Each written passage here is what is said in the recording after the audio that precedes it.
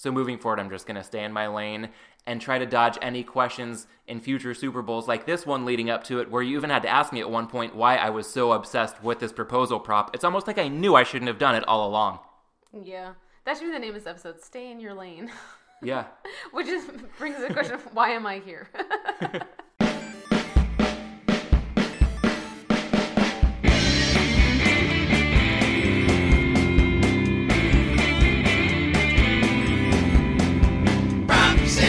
For the best bets on Sunday. Props and ops. Sitting pretty on a Monday. Props and ops. You know it's betting and beer with props and ops and props and ops. Welcome to Props and Hops, a betting and beer podcast powered by Dimers.com. I'm your host, Matt Landis, and this week we welcome back the unofficial executive producer of this show, my brilliant and beautiful wife, Allison, also known as Mrs. Props and Hops.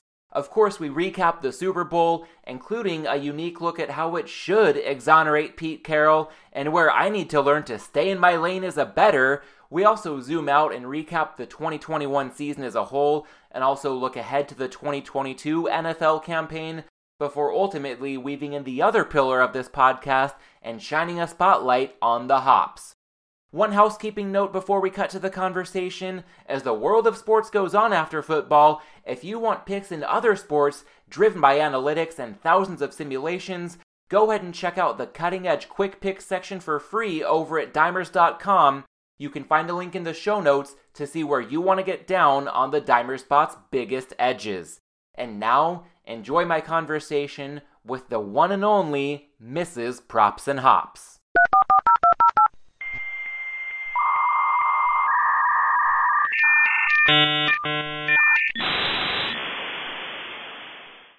Allison, welcome back to Props and Hops. Kind of fun calling you by your first name. Don't do that too much when we're here together at home, just the two of us.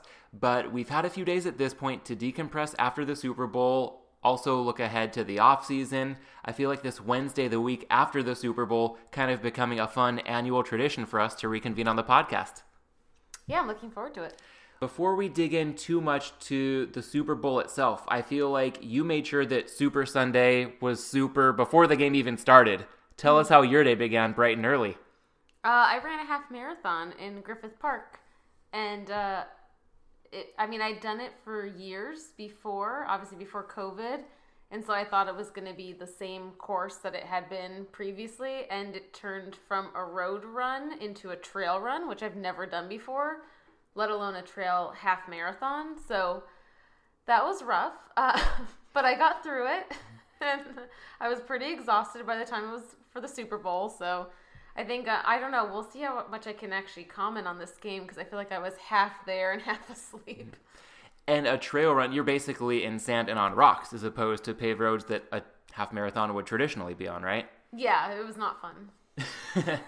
But you didn't just stick it out and complete the run. You also kind of kicked ass along the way. So you're not bragging. I'm asking you about this. Tell us how the end result turned out for you. Yeah, I actually won my division, which I wasn't expecting. I run without a watch or anything, so I have no idea, what my time is while I'm running. But then at the end, I think a mix of people probably quitting halfway through the race or whatnot. But yeah, I ended up actually doing pretty well, but I'm not going to rush to do a trail run, or definitely not a trail half marathon anytime soon. Yeah, I'm reminded of that saying, showing up is half the battle. In this case, just finishing. I mean, a lot of people understandably bailing on a run if they were not under the impression it would be hilly and sandy and rocky instead of a typical half marathon they might expect. But just that grit. I'm so proud of you for winning your division, but also just doing the run. I feel like the tenacity to do that shows in a lot of other areas of your life and who you are, and I think that explains largely why you are where you are today. So Super Bowl result aside, I think that was just an awesome, badass way to kick off Super Sunday. And while you were doing that, I was doing my lines, as we say, looking at the lines before the Super Bowl market came off the board and the game kicked off, trying to lock in any last-minute bets. And in anticipation of the game, I'd like to kind of transition into your thoughts on what we saw between the Rams and the Bengals. How would you describe the game itself on Super Sunday?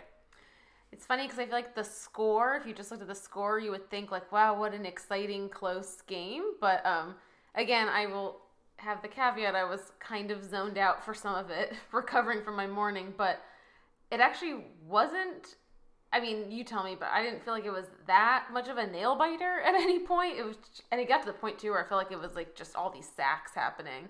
So I think it was actually kind of a frustrating game to watch, I think on both sides.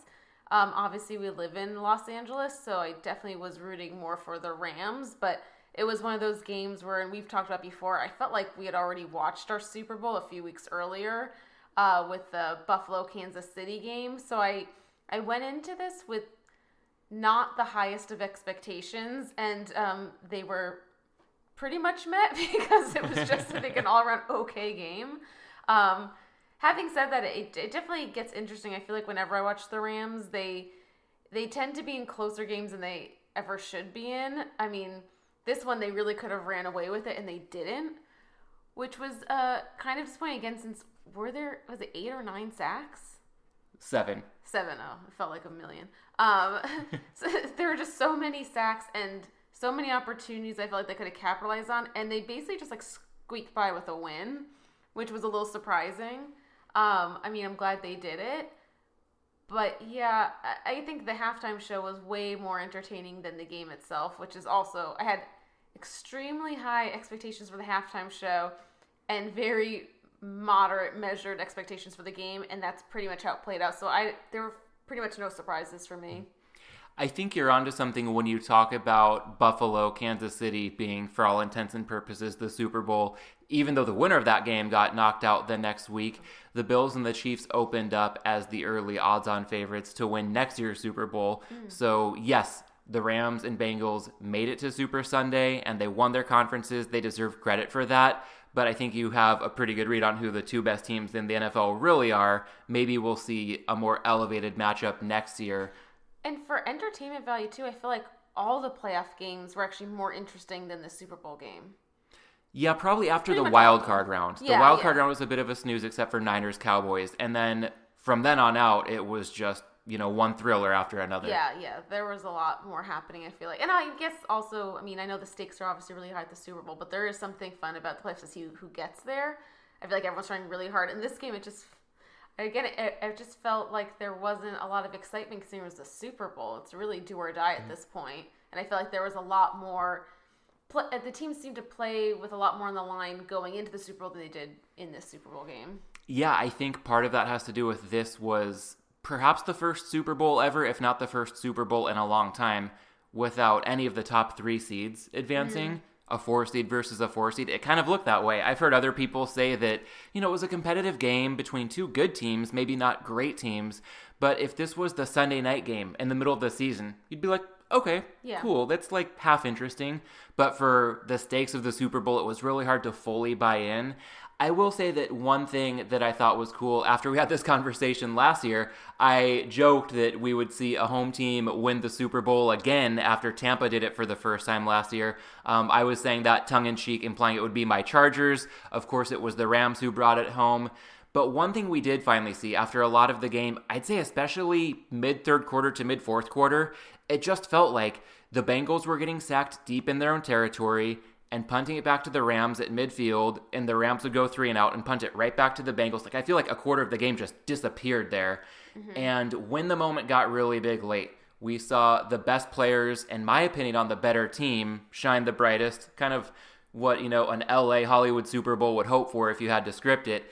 Aaron Donald just being a game wrecker at the end, and then Matthew Stafford coming up with a huge drive when the Rams needed it most. He had one pass to Cooper Kupp that has gotten a lot of runs since the game. I don't know if you've seen any replays. It was actually a no-look pass. Soon after Cooper Kupp took the handoff to convert a big 4th down, Stafford hit him over the middle, like right over a linebacker, right in front of a safety, and he could only free up space to get Kupp open by looking way off to his right and then hitting Kupp over the middle of the field. If you were staring his receiver down, it would have been a phenomenal throw, but for that no-look pass, that added element, that was really cool. Obviously, Cooper Kupp, what he did on that last drive, delivering a Super Bowl MVP winning performance. So to see the stars come out when it mattered most, that was kind of cool. At least at the very end, the game did get people on the edge of their seats. But I think one of the bigger storylines that I haven't heard so much right before that would be the Rams defense, not just on those final few drives, but the second half. They allowed 10 points. I feel like we might as well give them credit for a shutout because the first play of the third quarter, the Bengals got a 75-yard touchdown thanks to their receiver dragging Jalen Ramsey down by his face mask. And then the very next drive the Bengals got, they started in field goal range because of an interception, so the Rams defense held its own to force the field goal. So really, I think the Rams defense did a phenomenal job really allowing more yards the first play of the third quarter than the rest of the second half combined. It's not the most exciting way to watch a game, but it's an easy way to lose sight of the fact that that defense was playing really well against Joe Burrow and some pretty good Cincinnati weapons on offense that had kind of been clicking leading up to the Super Bowl. One other topic, as the game got interesting late, that I feel like just, of course, like a knee-jerk reaction, we saw some complaints about the officiating, and I feel like in a lot of ways that can be the oldest and weakest move in the book when the game goes against somebody. My initial thought was people complaining about some flags as the Rams were trying to punch in that last touchdown. You know, if you're complaining about that, then are you forgetting about that T. Higgins touchdown where he grabbed Jalen Ramsey's face mask? I think it all kind of evened out. The Bengals also had plenty of opportunities earlier in the game to cash in, and they can't blame the refs for losing. I mean, they settled for a short field goal after the interception that I just talked about. Ja'Marr Chase made a phenomenal catch in the first quarter on a deep ball from Burrow, and that set them up almost with first and goal. You know, just outside the 10, had to settle for a field goal there. Last drive of the game, they had 2nd and 1 at midfield, and they didn't convert another first down. 3rd and 1, they handed off to their backup running back. So, yeah, some of those flags at the end could have gone either way. It's never great when it feels like the refs decide a game, but I just had a tough time accepting that that really had any material impact on the ultimate outcome of the Super Bowl. Well, also, has any team ever won any football game where their quarterback got sacked 7 times?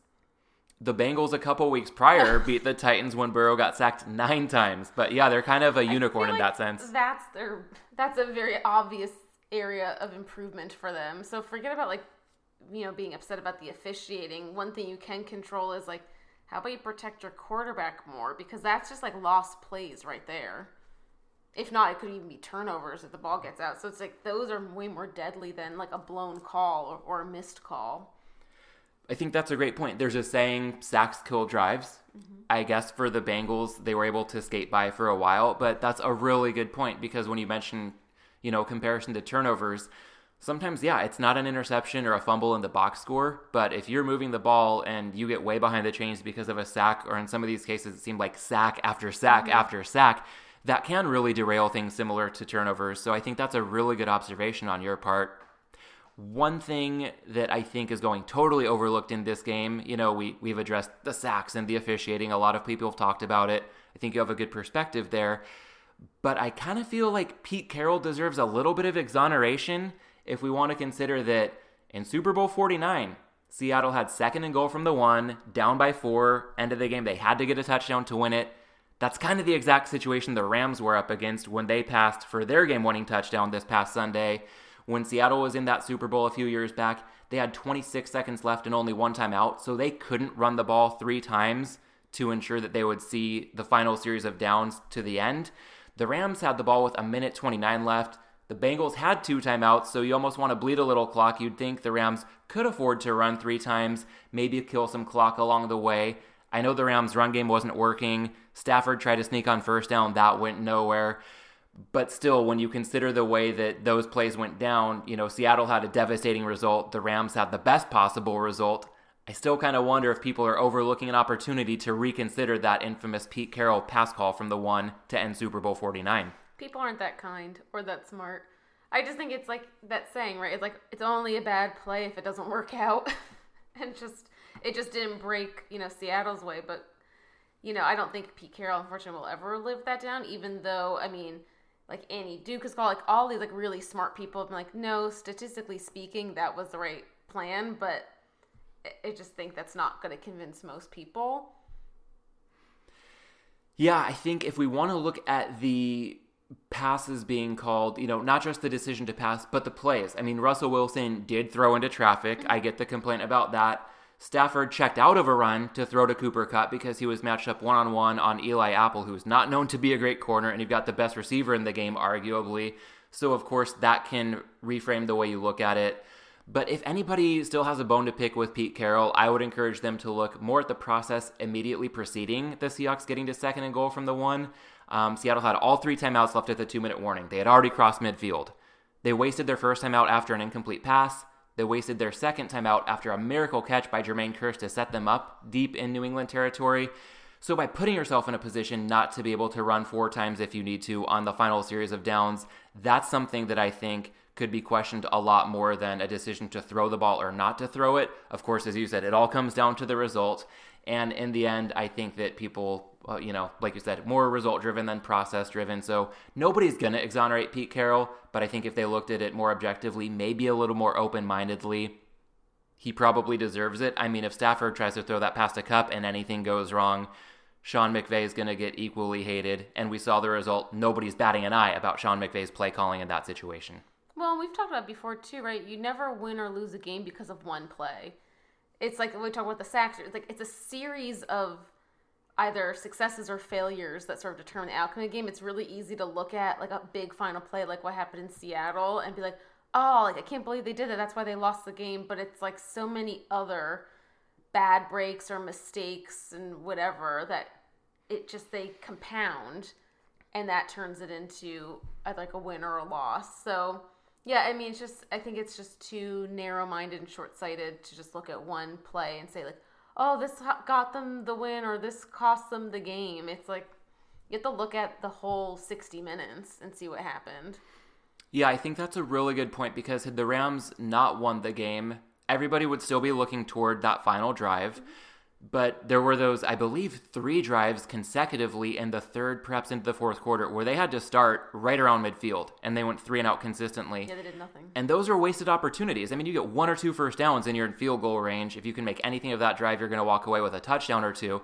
To come up empty-handed didn't end up costing them, but to your point, looking at games holistically can provide, I think, a much better perspective than just focusing on 1 or 2 plays that moved the scoreboard, maybe didn't ultimately have the most influence over how things played out over the course of 60 minutes. Well, that's why I was saying in the beginning how it's the game, like on paper, seemed like it was closer than it was. And maybe to phrase it as more exciting than it was, because it's true, there was a lot of nothing happening for quite a while. So again, wasn't the most exciting game, but I guess the only thing that kept it interesting was it did stay pretty close the whole time. Like it was never a blowout in any direction. One thing that kept me engaged throughout, and I appreciate you just humoring me throughout the game, was trying to grade bets as things came out in real time. Had a total of 36 prop bets on the Super Bowl, and I've had quite a few before, but that was a new record high for me. I think the biggest takeaway, though, stick to the game. I would have been much better served with just 35 props. I ended up losing on a bet where I laid minus 650. That's 6.5 to 1. On the no for will a player propose to his girlfriend on the field after the game. Taylor Rapp on the Rams ended up doing that. And it just feels so stupid to lose a bet like that. Like, why am I putting myself in a spot where such a, amazing moment comes up for this couple and I'm just begrudgingly chalking it up as a loss to my bankroll? And really, it's a virtually impossible handicap. Yeah, I was just going to say, like, at least the game, as unpredictable as humans are, there are rules to the game, there's stats to the game. Who's to say? I mean, everyone could propose to someone. It could be like, you could have 20 proposals, you could have 0. There's no, way to analyze it or predict it, so it's just not worth putting money against it. Yeah, lesson learned. I mean, I just saw the price of 6.5 to 1. I'm like, I feel like it should be 65 to 1 or so on the note, but any perceived value in that bet is just totally outweighed by the humiliation of losing it. So I'm going to own that and learn my lesson. And to your point about a lot of bets just, being more bound to the game itself, I mean, there was a time when Joe Mixon threw that touchdown pass. I was like, all right, probably going to be a losing Super Bowl. I think I said those words to you, because I also took a big loss laying 6 to 1 on no non-quarterback to throw a touchdown pass. And I had done my research on that one, at least. I can stomach that result. Yeah. I know in the Super Bowl we tend to see more creative plays. Coaches will empty the playbook. Totally get it. I was just going to say. But in the regular season, I would have to look. I did the research before placing the bet. I believe 4 plays resulted in touchdown passes from non-quarterbacks. And just running the probability, I'm like, okay, if in the Super Bowl it is 10 times as likely that a non-quarterback passes for a touchdown, those odds still showed value.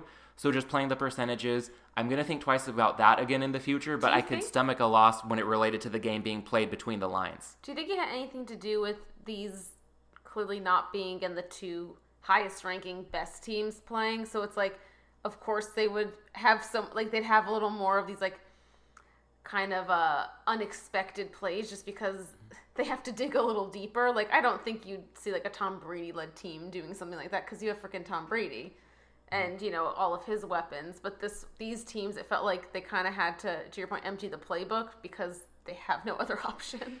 Yeah, it's an interesting point. I feel like if that play went awry, like if Mixon just missed a wide open receiver and they wasted it down and got a field goal instead of a touchdown there, or if he threw an interception, everybody's saying, hey, you've got Joe Burrow and Jamar Chase and T. Higgins who caught the touchdown pass. But, you know, the passing offense the Bengals have been running was still highly regarded. I think Burrow's a great player, but I think some of these comparisons to Tom Brady after they beat the Chiefs to advance to the Super Bowl may be a bit premature. There's a lot to love about Burrow. I think he's got a very bright future, very easy to root for, but it's a case kind of like the Pete Carroll exoneration I was throwing out there earlier, where people are going to judge it based on the result. Since it worked out, it's a really clever play call, caught the defense off guard. Had it not worked out, I think there's that backlash similar to what you said about if it were Tom Brady, where it's like, hey, you just took the ball out of Joe Burrow's hands when you had a rare crack at a touchdown in the Super Bowl.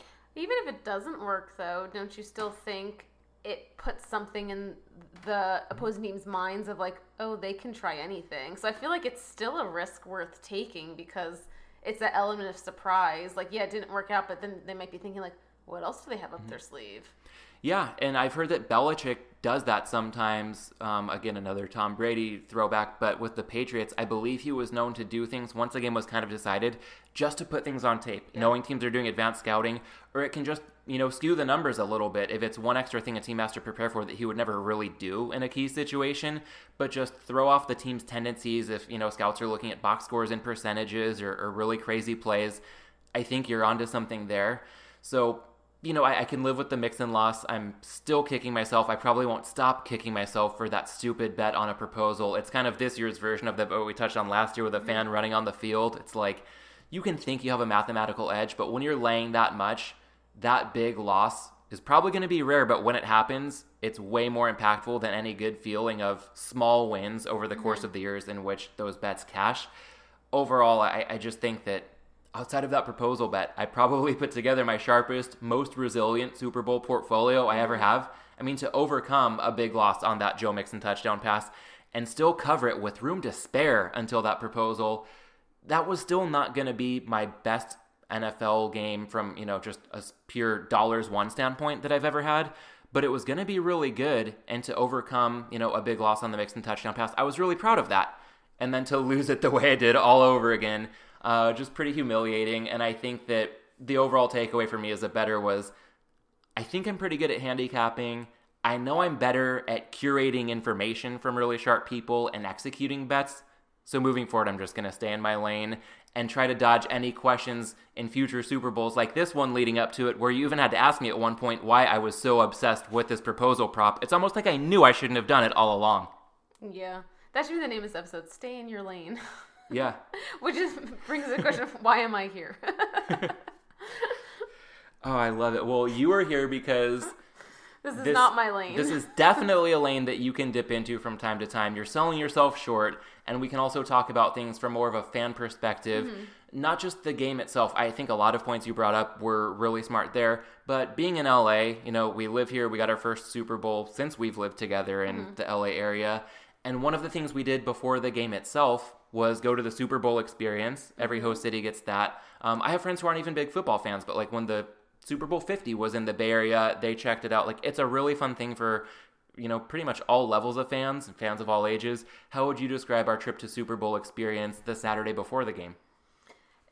I mean, if you want the fun of Disneyland, and by fun I mean of Disneyland, it's like if you want to wait in line for a really long time for everything, this is the experience for you. We underestimated, I think, how many lines there would be for things. So it's fun, but I would definitely recommend getting there early. Like, we got there for 1 o'clock, and it took us a half an hour just to get inside. And some of that's COVID protocol stuff. LA's obviously been notoriously strict this whole time, but you know, it's like everything there was just a long wait for it. It was awesome. Like, I would definitely do it again, but I would go earlier because we really only had time to do like one real activity, which was throwing a football through what was it, the O and the Lowe's sign. It's cooler than it sounds, but it was fun. you got it through and you won a bucket, but That's right. But I would have liked to do like maybe 2 other activities, and we really only had time for that one. But they had some cool things you didn't have to wait in line for, and if you wanted to shop, like, that was cool. It was kind of a bummer that it wasn't at the stadium, because I still haven't been to SoFi Stadium. This is at the convention center, so I would have liked to see it at the stadium too, because I think then you could have actually just also the experience of walking around a whole stadium, because right now we were in a convention center, so aside from the exhibits, it's not like the facility itself was fun to walk around, so I think that was lacking. But having said that, I think we both walked away saying, like, we definitely do it again and allow a lot more time for it. I think the main takeaway here is that some of us leading up to the Super Bowl win our division in a half marathon run on trails, and others of us throw a football through an O and win a bucket. Yeah. So Who's it's all a to say wash what's in the better? end. Yeah, but thinking about the experience, when I was a kid, I remember going to one in San Diego, back when San Diego had a team and a stadium that could accommodate a Super Bowl. And I do think I recall it being held at the stadium, mostly in the parking lot. We weren't walking on the field or inside the stadium, but I do agree with that vibe of being in the area where the game itself is about to be played. I think the convention center setup was just fine, but before the venue was announced, I was hoping it would be at SoFi Stadium. Yeah. Just having a chance to be in the area, there's something a little extra about that. But it was a cool event, and to your point about the lines, things taking a while to get in, if we are even still in a pandemic this time next year, kind of get the feeling that in Arizona, when they're hosting the Super Bowl, not going to be the same kind of logistical issues for people getting in and out. No, LA's been tough. Yeah, well, one thing that was not tough at all, kicking back, you mentioned the halftime show, having really high expectations and those being met. Mm-hmm. How would you describe where this halftime show ranks when you think of other Super Bowl halftime shows that you've witnessed? Oh, for me, this is pretty much at the top. I think it's hard to compete because they had, 5 really big... was it 5 of them? Snoop, Dre, Eminem, Mary J. Blige. They had also said Kendrick Lamar, and then 50 crashed the party, so 6. It's like 6. It's kind of hard to compete when you have like 6 top performers all playing. That's the thing too. What I like, they all played their best song, like their most known songs. This one's super high for me. I think, like we've talked about before, it sounds silly, but like Bruno Mars was the most surprising to me because I had incredibly low expectations for that halftime show, and I actually really thought he did a good job. This one, my expectations were super high, and they were met.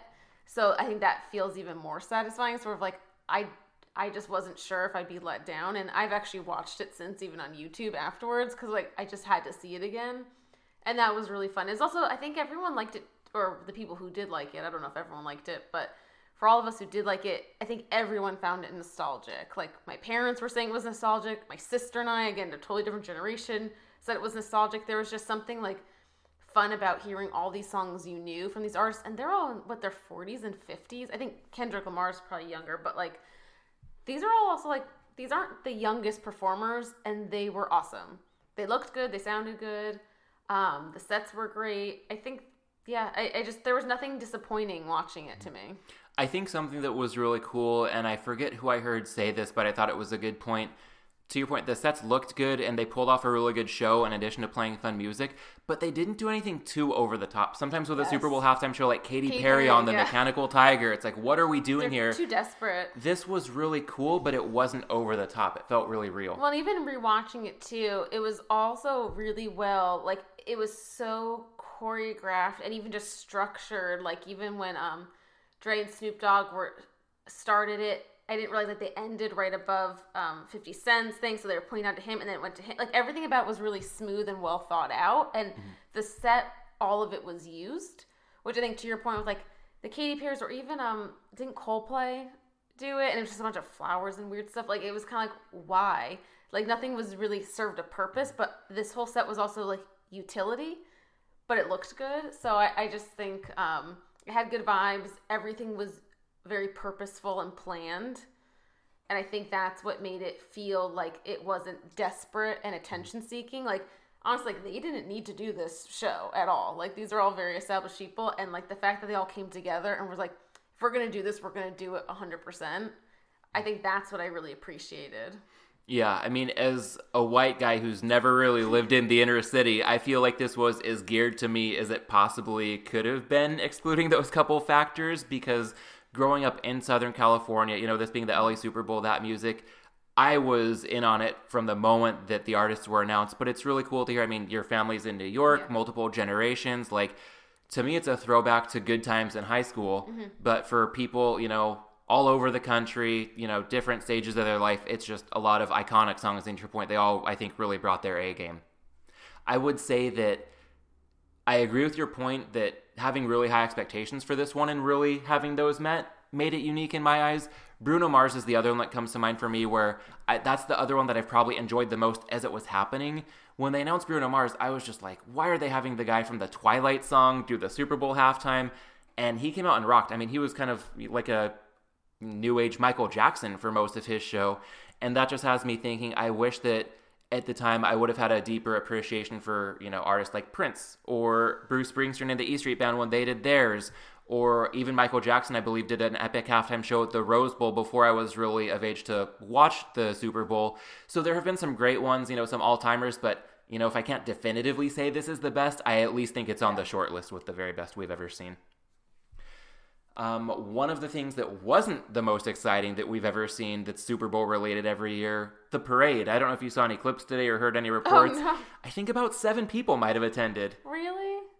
Oh, that's so sad. So, yeah, I mean, there are certainly shots that show, you know, decent-sized crowds, but I've seen videos of people panning around the downtown area. Again, it was downtown, not by the stadium. Yeah. It's kind of a quintessential LA dilemma right now. The Rams, I believe their team headquarters are in the Thousand Oaks area, which is like a good hour from where they play. And the stadium in Inglewood is a good hour in traffic from downtown where the parade was held. So part of it might be things being so spread out. I mean, it's a Wednesday afternoon. But not the same kind of parade that we got last year with Tom Brady throwing the Lombardi trophy from one boat to another to hit Gronk for, you know, one more epic Brady to Gronk completion that season. Yeah, and that's where I get the people who are also rooting for the Bengals, because, you know, Cincinnati would have turned up big time. I mean, they got Monday off, win or lose. So that's where I get the people hating on LA winning, because they knew we wouldn't appreciate it as much, and they were right. Yeah, well, one more thing on the Super Bowl I'd like to touch on, because of this being branded like a Hollywood Super Bowl at times. We can suspend disbelief a little bit and pretend like Inglewood, where the game is played, is as close to Hollywood as they let on. Mm-hmm. If this Super Bowl matchup and the game that you saw were a movie, being the movie buff that you are, which movie would you compare this game to? Like a recent movie or any movie? Any movie. I'll give you a moment to think about it. I've got one that came to mind pretty quickly for me, and it is a recent one, and that would be Licorice Pizza. Mm-hmm. Between the LA setting, I think it tries to hit a fun, very nostalgic vibe. Even before the Super Bowl, they, you know, played up that the Super Bowl is coming back to its birthplace after Super Bowl I at the Coliseum. But at the same time, as much as I wanted to really get into the matchup and embrace that it was the Super Bowl, I was never, you know, as fully bought in as I've been in years past. And that's kind of like the movie. It was, I think, our first time in a theater together in a couple years. And we had heard great things about this movie. I don't know if it's that, you know, the girl was so much older than the guy, or just some of the stuff that happened. There was a little bit weird or off, where like it was fun and definitely had a good vibe, but just never really got me fully bought in. So I guess that's the best comp I would have. Oh, yeah, that's a good one. Yeah, that movie, I mean, like, so that I liked the vibe a bit, but yeah, I think I would have liked it more if we didn't have such a big age difference, and to the point where they were like illegal age. I mean, if he was 18 and she was 27, fine. I mean, whatever. Or if they were both just like in high school or something, it wouldn't be weird. But the more you thought about them, the more you're like, is this kind of creepy? But like, I was rooting for them, and then as I thought about it and the movie went on longer, I'm like, I don't feel like I should be rooting for them. This is not legal and kind of strange. But, you know, that's a different thing. As far as this matchup, I don't know. I want to think about that. Think about it. I'll come back to you in a minute. Keep that in the back of your mind, but let's shift gears from the Super Bowl a bit and zoom out to the fact that last year when we were having this conversation, you know, same time Wednesday evening after the Super Bowl, right here at our home bar, we were pretty much on lockdown in LA. I mean, we couldn't get out and do much, if anything at all. And so I'm wondering, if you think back to the past year, and it can be any sport, what's your most memorable game viewing experience in the last year? Oh, I mean, it's got to be those playoff games that we were talking about, because also we were able to go out and watch them, which was really fun. We watched some at home, but then we also, like the Green Bay one, we were out for. San Francisco, Green Bay. Yeah, and then even the Tennessee one, we were out for. Yeah, we were at Highland Park Brewery for Tennessee, Cincinnati. Yeah, so I think, I mean, that to me, because we were super into those games, and it was fun having the option to go out and watch them. So I think that weekend really stands out in my mind. Yeah, I'll throw out a few things that come to mind while you can think about your movie to equate the Super Bowl to. And I'm just pumped that there are so many options that come to mind immediately, because last year at this time, there hadn't really been much of anything for a while.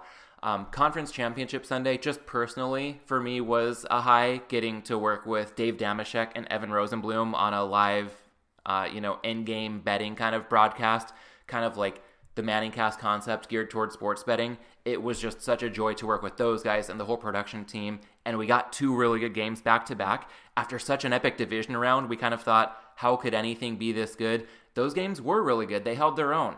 Also, going back farther, almost the full year, last March, right around my birthday, we went to Vegas and got to watch USC dismantle Kansas in basketball to advance. I believe that was how USC advanced to the Sweet 16, and we watched that at the Sportsbook at Circa. That was our first time there. That screen and book they have was just incredible, and that was also kind of a first-of-its-kind experience since the pandemic began, so that was really special. Going to an Angels game with you and a few of my coworkers, we saw Shohei Ohtani hit 2 home runs, and we had really good field-level seats, so that was a really fun experience. But I would say at the top of the list, I would have to put our trip to spring training last March. Lowest stakes, nothing like Conference Championship Sunday in the NFL or March Madness, but that was our first game walking back into a stadium. I think our first time seeing a live sporting event, and it's so silly, but for me, having gone to spring training a lot as a kid, just being back there for the first time in so long, and the world had changed a lot since the last time we were there. There was something just really oddly meaningful about that experience, and it's just such a fun vibe to go to a spring training game. The stakes are so much lower, but it's kind of a free-for-all. Everybody's chill and having a good time. So getting that for the first time in so long, about 11 months ago now, that was a really awesome experience. So those are what I'd nominate as some of the best game viewing experiences in the last year. So glad that we have those back in our lives. And as I wrap that up, I want to see if you have any thought to answer that question about the movie. I was thinking of something like kind of wise ass, but kind of riffing off of your question, but I was thinking, like, don't the Rams sort of feel like a mix of, I had to see even who the front runner is for the Oscars, maybe Power of the Dog or Licorice Pizza, versus like the Bengals being like Spider-Man.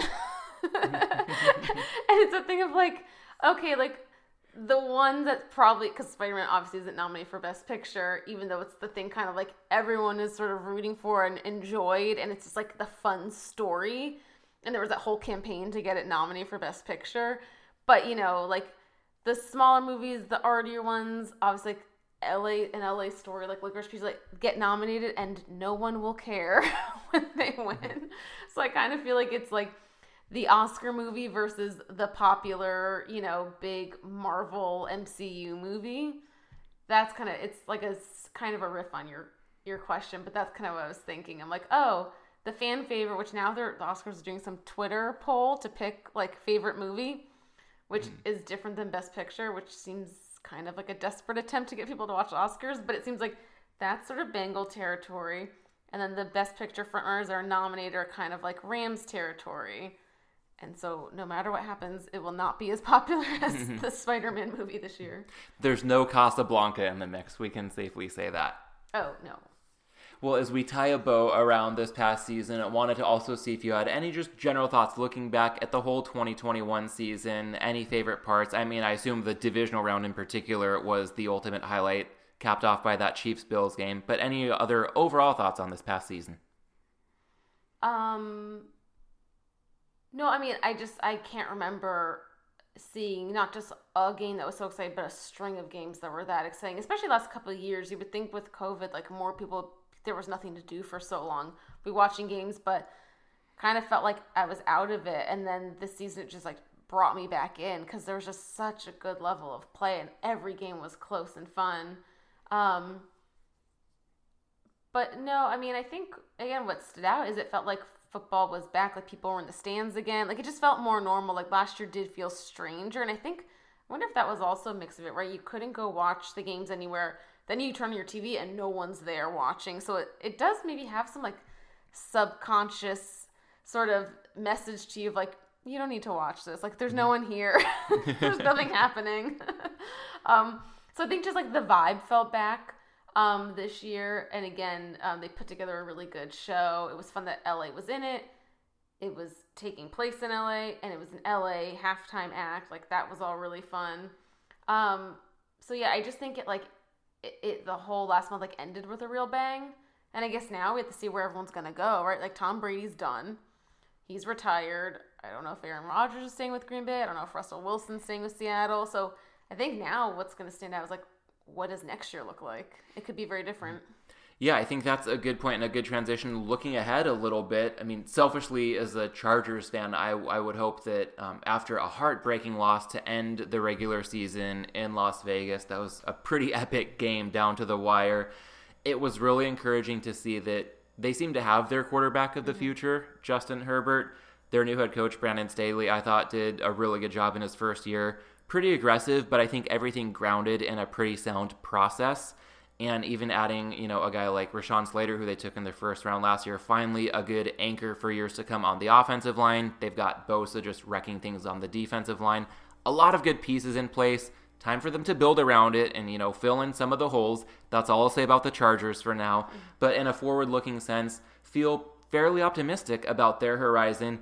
And the other LA team, obviously having just won the Super Bowl. I mean, for the Rams, I feel like it might be a case of, like, no draft picks, no cap space, no problem in the NFC. You touched on Brady retiring, Rodgers maybe being on the move.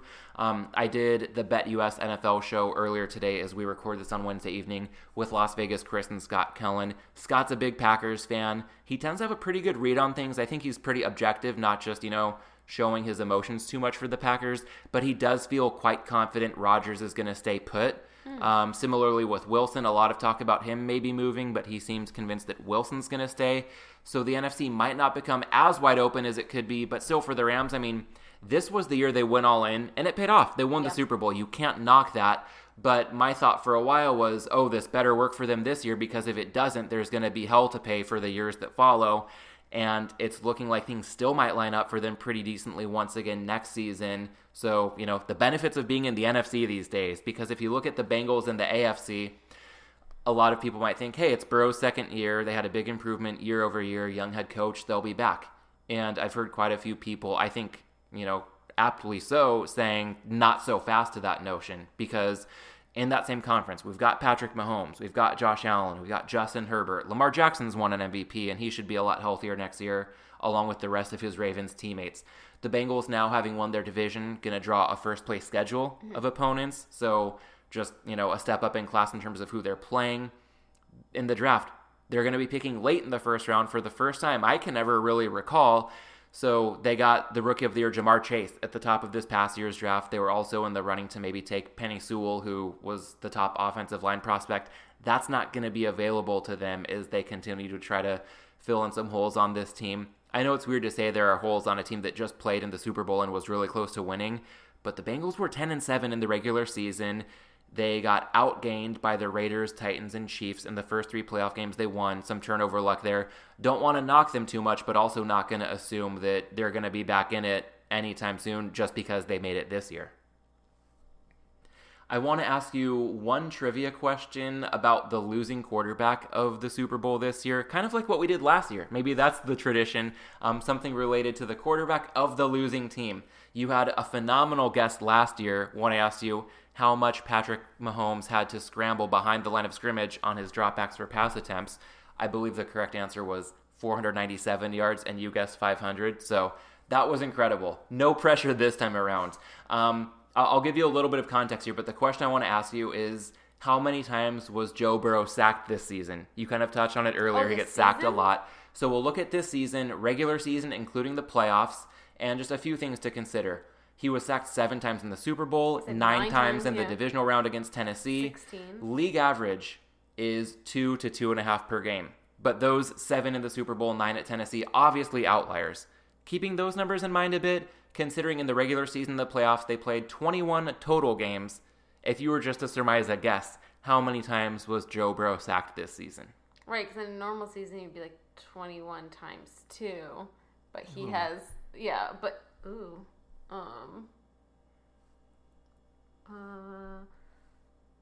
he feels like Andrew Luck to me, who kept getting sacked. That's exactly what I was going to say, regardless of your answer to this question. So we'll get there. Oh, okay, because We'll get there. I don't know, is it like 50? Okay, he was sacked 70 Oh times. my god. 50 is like a lot.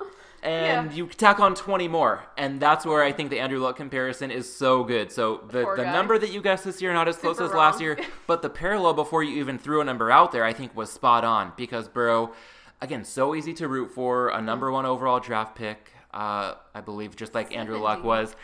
And if this continues, I mean, he tore his ACL that ended last season. In the Super Bowl, he suffered a knee injury that probably would have sidelined him for a bit if this were a regular season game. I think earlier reports are that he won't need surgery, but he suffered a knee sprain. And if this keeps happening, it's just going to be such a bummer because he's only 2 years in and he's so fun to watch. And they have, Jamar Chase I like was him. so good. There's a lot to like about this offense, but if they can't protect him, then that's where I think the Andrew Luck parallel is so spot on by you. Yeah, he just retired way early. 'Cause, I mean, also Andrew Luck is super freaking smart. He can do anything. It's like, why bother? Oh, wow. 70. Yeah, how did they even get to the Super Bowl? That's amazing. Yeah, I mean, one of the reasons that I was looking toward the Rams on the money line, the price never dropped as low as I thought it would, so I didn't pull the trigger. I wish I had that kind of restraint when it came to the stupid proposal prop bet. Didn't pull the trigger on the Rams. But I knew that, all the sacks and then the Bengals, every game they won in the playoffs before the Super Bowl, in either the final minute of regulation or in overtime, they had an interception. And those turnovers, I mean, you kind of equated sacks to turnovers earlier. I think when you're getting those turnovers, those are just game-changing plays at the highest leverage moments. There's, of course, some skill there. I don't want to knock them too much, but that's just what has me doubting their ability to necessarily get back. I don't think we can assume it. And I'm worrying about how much we can assume for Joe Burrow's longevity. I think the Bengals are well aware of this. They're going to do all they can to get him some protection.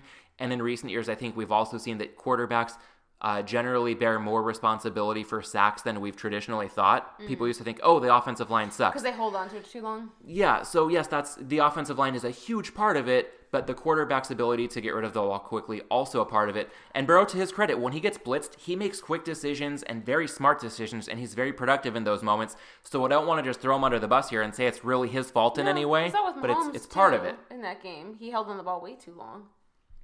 Yeah, I mean, some of the best can still do it. So whether or not the Bengals get back to this stage, I just hope that Joe Burrow can have a longer career than Andrew Luck. Yeah, me too.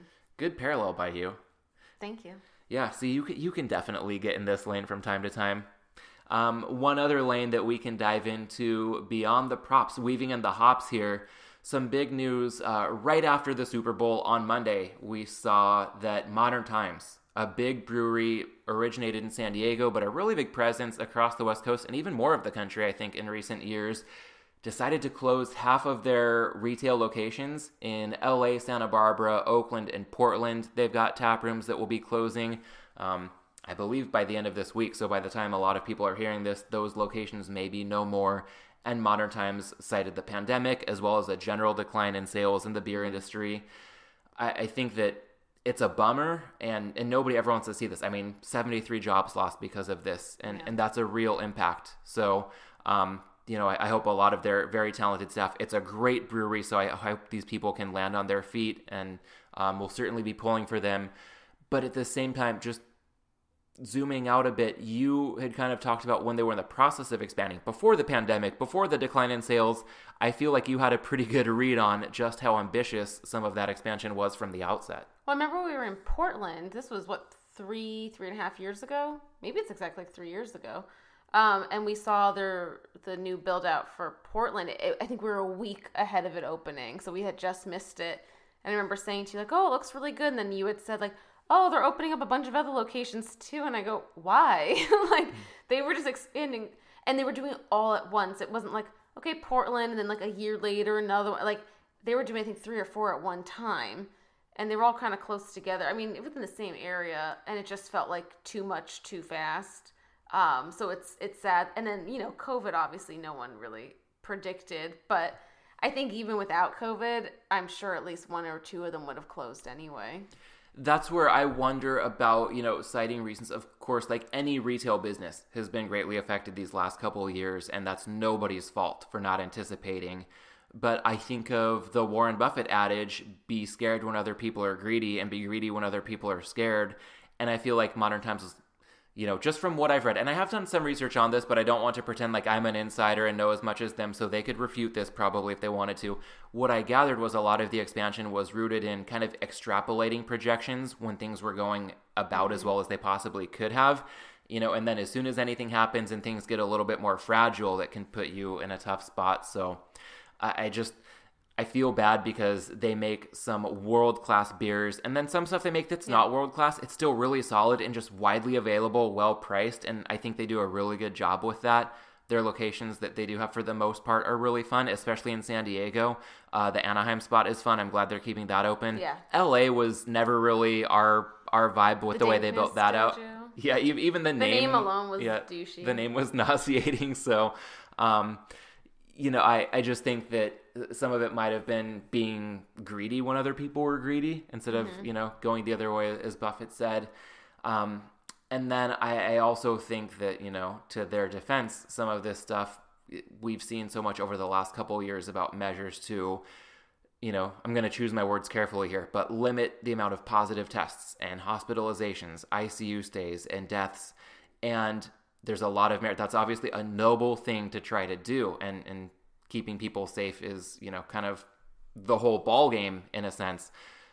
But some of those measures have real costs that are harder to quantify at times. And I think seeing, you know, 73 jobs here, you know, that's the tip of the iceberg in the beer industry, let alone a lot of other industries, just starting to see some of those costs become a little bit more quantifiable. I also think there's a bit of a parallel to the Bengals this morning. We got news they extended their head coach, Zach Taylor, for 4 years, and he was going into the last year of his deal. So I know that he was going to get some sort of extension, but 4 years for a coach who I believe is still 16-32 in the regular season. Again, they were 10-7 this year. They went to the Super Bowl. A lot of credits due to them. But I just kind of wonder how long that's going to last. This might be a case, you know, good for Taylor, you know, take the deal when you've got the leverage. But I'll be kind of surprised if 4 years down the road, you know, the Bengals aren't in the market for a new coach. Some of this just like expanding, extending guys, like it's getting a little bit ambitious when things are at their peak. I don't know if they're fully anticipating the fact that reality, you know, might strike in next year if the Ravens are healthier, if the Steelers have a good quarterback, if the Browns can get a quarterback who can play, then suddenly that division looks a lot different than it did this past year. Mm-hmm. One silver lining to the hop side of things. Tough news for Modern Times, but it is Pliny the Younger season. We'll be getting Pliny the Younger on Thursday evening at the legendary Tony's Darts Away, a great California craft beer bar in Burbank. And to that end, I think a lot of excitement about, you know, that beer getting back on draft. Last year, Russian River, the brewery that makes the beer, didn't host events or send kegs around to their, you know, distribution accounts. They just bottled it and had a big online sale. So to get it back on draft, you know, this will be Tony's first event in 2 years. Really cool to get back into that side of things. And as I get so amped up for that in my mind, I'm wondering if you have a favorite beer-related experience in the last year. I know you don't drink much at all, but, you know, it's fun still hanging with you at bars and breweries and just, you know, different gatherings that are now fortunately back in the fold for us. So any highlights along those lines over the past year that come to mind? I liked going to the new Monkish location because it's near, what's that food area? Healthy Junk. No, but like what's the whole complex the Packing called? District. The Packing District in Anaheim. That is very cool. So I liked their new location. And then I also liked when you brought beers to Yosemite for Christmas. That was fun. We had a lot of snow and like hanging out, drinking in like the cozy lodge. That was really fun. Yeah, it's so nice. I like those too because, you know, Monkish has a new spot in Anaheim and that's just an IPA powerhouse and they finally got this location open and it was really cool to check it out. Really great build out, to your point, good location. But also on the other side of the spectrum, just packing some of our own beers and going away to a really cool destination and drinking stuff that, was frankly way better than anything we could have bought within hours of that lodge. And just on Christmas in the snow, kind of the setting, bring it all together so many times. When I had handicapper Adam Chernoff on the show recently, he talked a lot about how a drinking experience is so much more than what you're actually drinking. And I think of that, it's Christmas. We're getting a white Christmas in Yosemite at, our favorite lodge there, hanging together in the lobby, got a good seat by their big Christmas tree. Like, sometimes that stuff just adds a lot to take it over the top. So I think it's fun that, again, we had booked that same hotel for Christmas 2020 and we weren't able to do it. So to get to do it properly this year, just really felt right. So I'm right there with you. And as we get fairly close to the hour mark, just a few more questions hitting the home stretch to wrap things up. I've kind of half jokingly said that you're the unofficial executive producer of this show in the past. But I'd say it's half joking at most because you do have a real role here. Your judgment is so valuable. Anytime I want to bounce anything off of you, you always steer things in the right direction. And to that end, if I kind of think of it as Props and Hops Season 1 was the 2020 NFL season, Season 2 was the 2021 season that just wrapped. This is kind of an unofficial kickoff of Season 3, if you will. But with 2 football seasons in the books for this show, and you have been a vital part of it, how would you kind of compare Season 1 to Season 2? I like that. Of your show, you mean? Yeah, I like that you've done more interviews now. I think that can keep going because you know a lot of great people and have a lot of good insight. And it's also kind of nice talking to other people who speak your language and the language of your listeners. So I think that's a good thing to focus on more of going forward. And especially like in the betting world, it's nice to get other perspectives too and hear what analytics and stats of other people are looking into, their do's and don'ts, just like how you had the takeaway of maybe sticking to the game and not so much the external stuff. Like that's valuable and it's worth sharing. And I'd also just genuinely like interviews, so I think that's like a nice improvement. Thank you. Yeah, and I think that your good taste in interviews, even on podcasts that have nothing to do with sports or betting or beer, kind of was a good nudge for me in that direction. And one thing I'll try to do, I was very humbled at some of my favorite people in the betting space I've been following for years. A lot of them have big followings. Mostly were really chill and said yes and came on the show and have been in touch, when we weren't recording the interview. It's been so awesome. But also thinking, there are a lot of people out there who, don't know who all these people are. They don't follow the biggest names. There are people that don't have as big of a following. Maybe they handicap tennis or golf or soccer really well, and trying to think not just really get deep in terms of my favorite NFL handicappers and, the major sports, but also get broader with people who I can meet.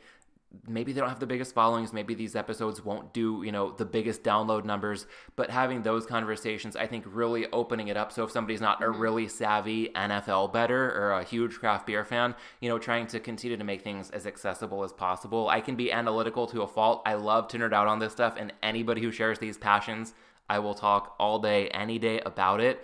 But trying to make it so that, if our family members are listening who aren't the biggest beer fans or bettors, there's still something maybe in it for them. Or if people are fans of other sports, there are other avenues to go down, especially with football being over. So that nudge in the direction of more interviews, definitely something going to look to build on moving forward.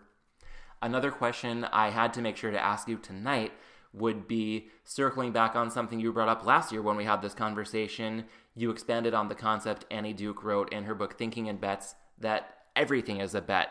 And to that end, I'd like to know what you consider can be totally not related to sports. What's the best bet that you've made in the last year? Oh, I think it obviously it's been hard just because I'm not thinking of sports right now, but like in real world, making any kind of bets in this, like now we're almost going to enter the third year of this pandemic or whatever.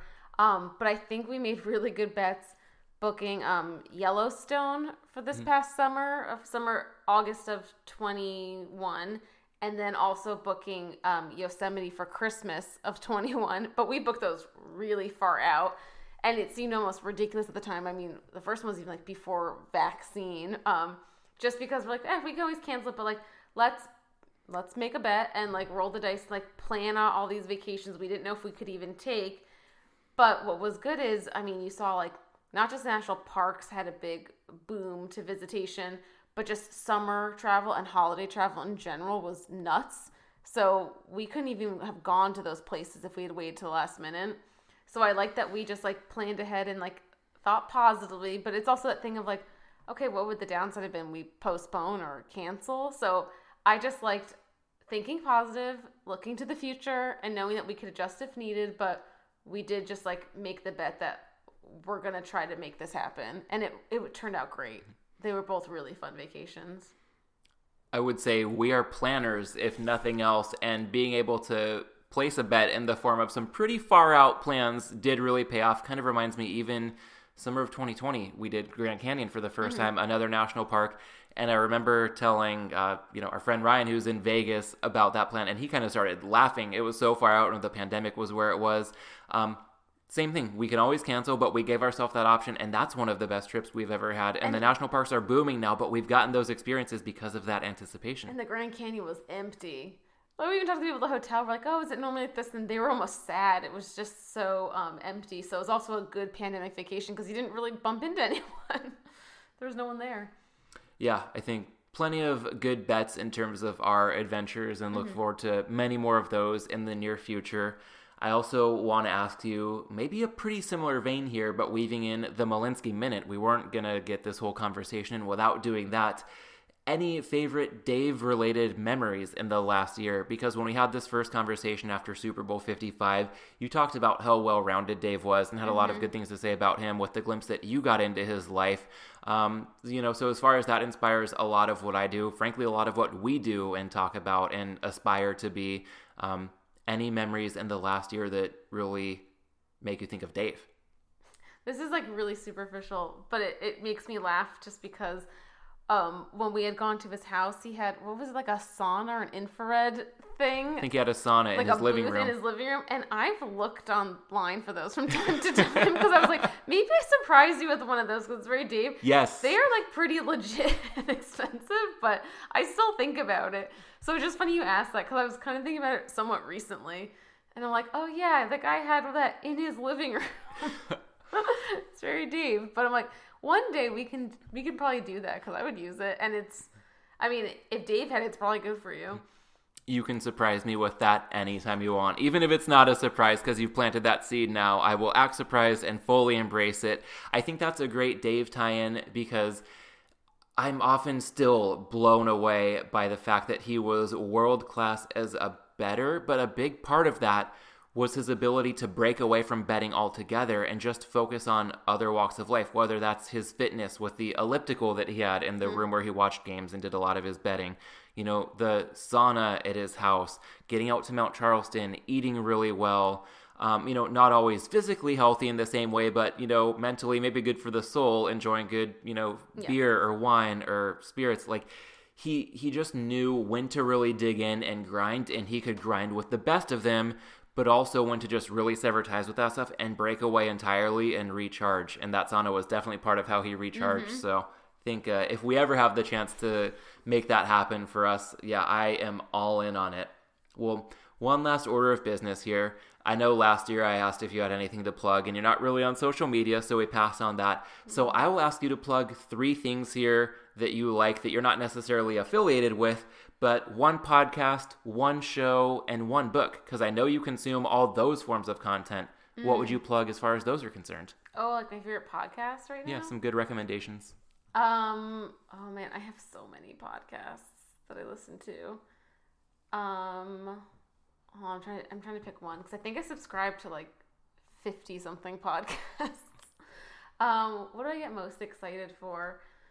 I love the Thursday Armchair Experts. I know like his Monday ones because it has all the celebrities, but the Thursday ones, like I love when it's like some professor from some university talking about some topic that sounds obscure, and 2 hours later, I'm like, this is the best thing I've ever heard.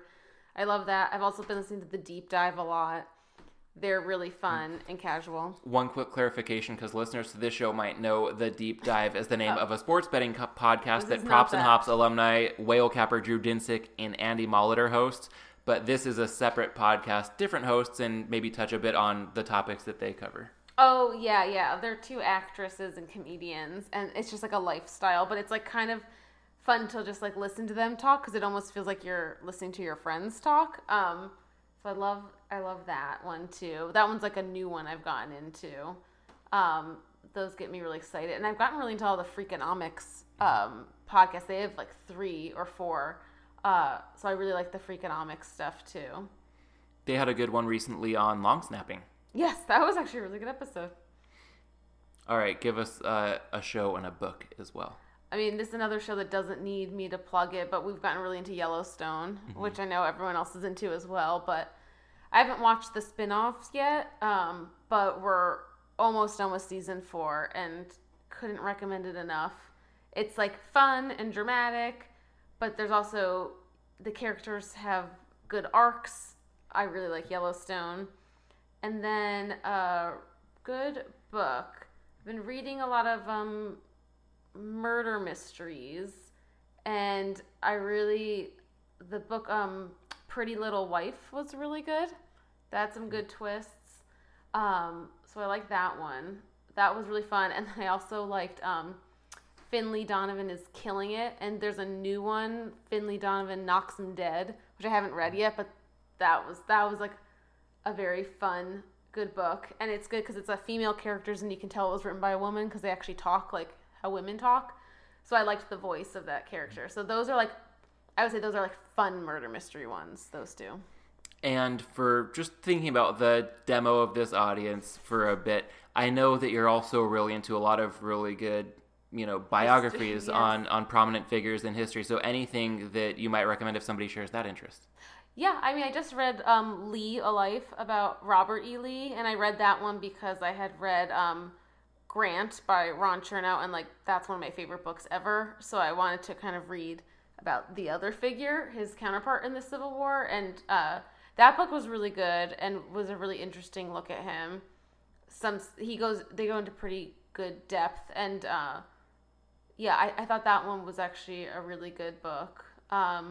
And it's not as long as Grant. That one's only about, I think, like 500 pages. The Grant one's about 1,000. Just a quick 500-page read. A breezy 500. So I really like that one. All right. Well, I think you've shown that you still know more than enough when it comes to the sports side of things, the beer side of things, and plenty of other walks of life. Just to wrap this up, I want to thank you sincerely on the record for not just tolerating, but actively supporting and contributing to this show. I couldn't do it without you, and I couldn't do much of anything without you because you're my favorite person and the best thing that's ever happened to me. So thank you once again for coming on. Thank you for having me. I feel like I have no lane, but thank you for making me feel like I have lots of lanes. Goodbye. Thanks again to Allison, and thank you for listening. If you've enjoyed our conversation, the number one way you can support Props and Hops is to leave a rating on Apple Podcasts or Spotify. One housekeeping item as we hit the home stretch: if you live in an area where wagering is legal and want to kill 2 birds with 1 stone, go ahead and sign up for a sportsbook via any of the links at the bottom of the Props and Hops landing page on Dimers.com. That way you can get down on some edges and support this show along the way. You can find a link to do so in these show notes.